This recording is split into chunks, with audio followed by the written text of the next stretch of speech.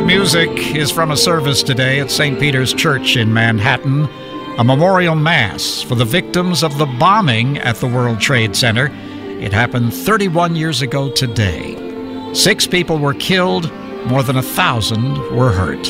We commend the souls of those who departed this life on that day to the Lord. We ask all of these prayers through Jesus Christ our Lord. Amen. The attack was carried out by Islamic extremists, exploding a bomb in a parking garage. 6 people were convicted, including ringleader Ramzi Youssef. A 7th suspect remains on the FBI's most wanted list. 8 years later, Islamic terrorists would fly planes into the towers, killing nearly 3,000 people.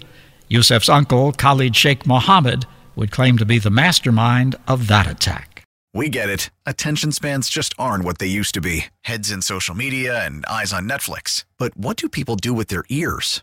Well, for one, they're listening to audio. Americans spend 4.4 hours with audio every day. Oh, and you want the proof? Well, you just sat through this ad that's now approaching 30 seconds. What could you say to a potential customer in 30 seconds? Let Odyssey put together a media plan tailor-made for your unique marketing needs. Advertise with Odyssey. Visit ads.odyssey.com.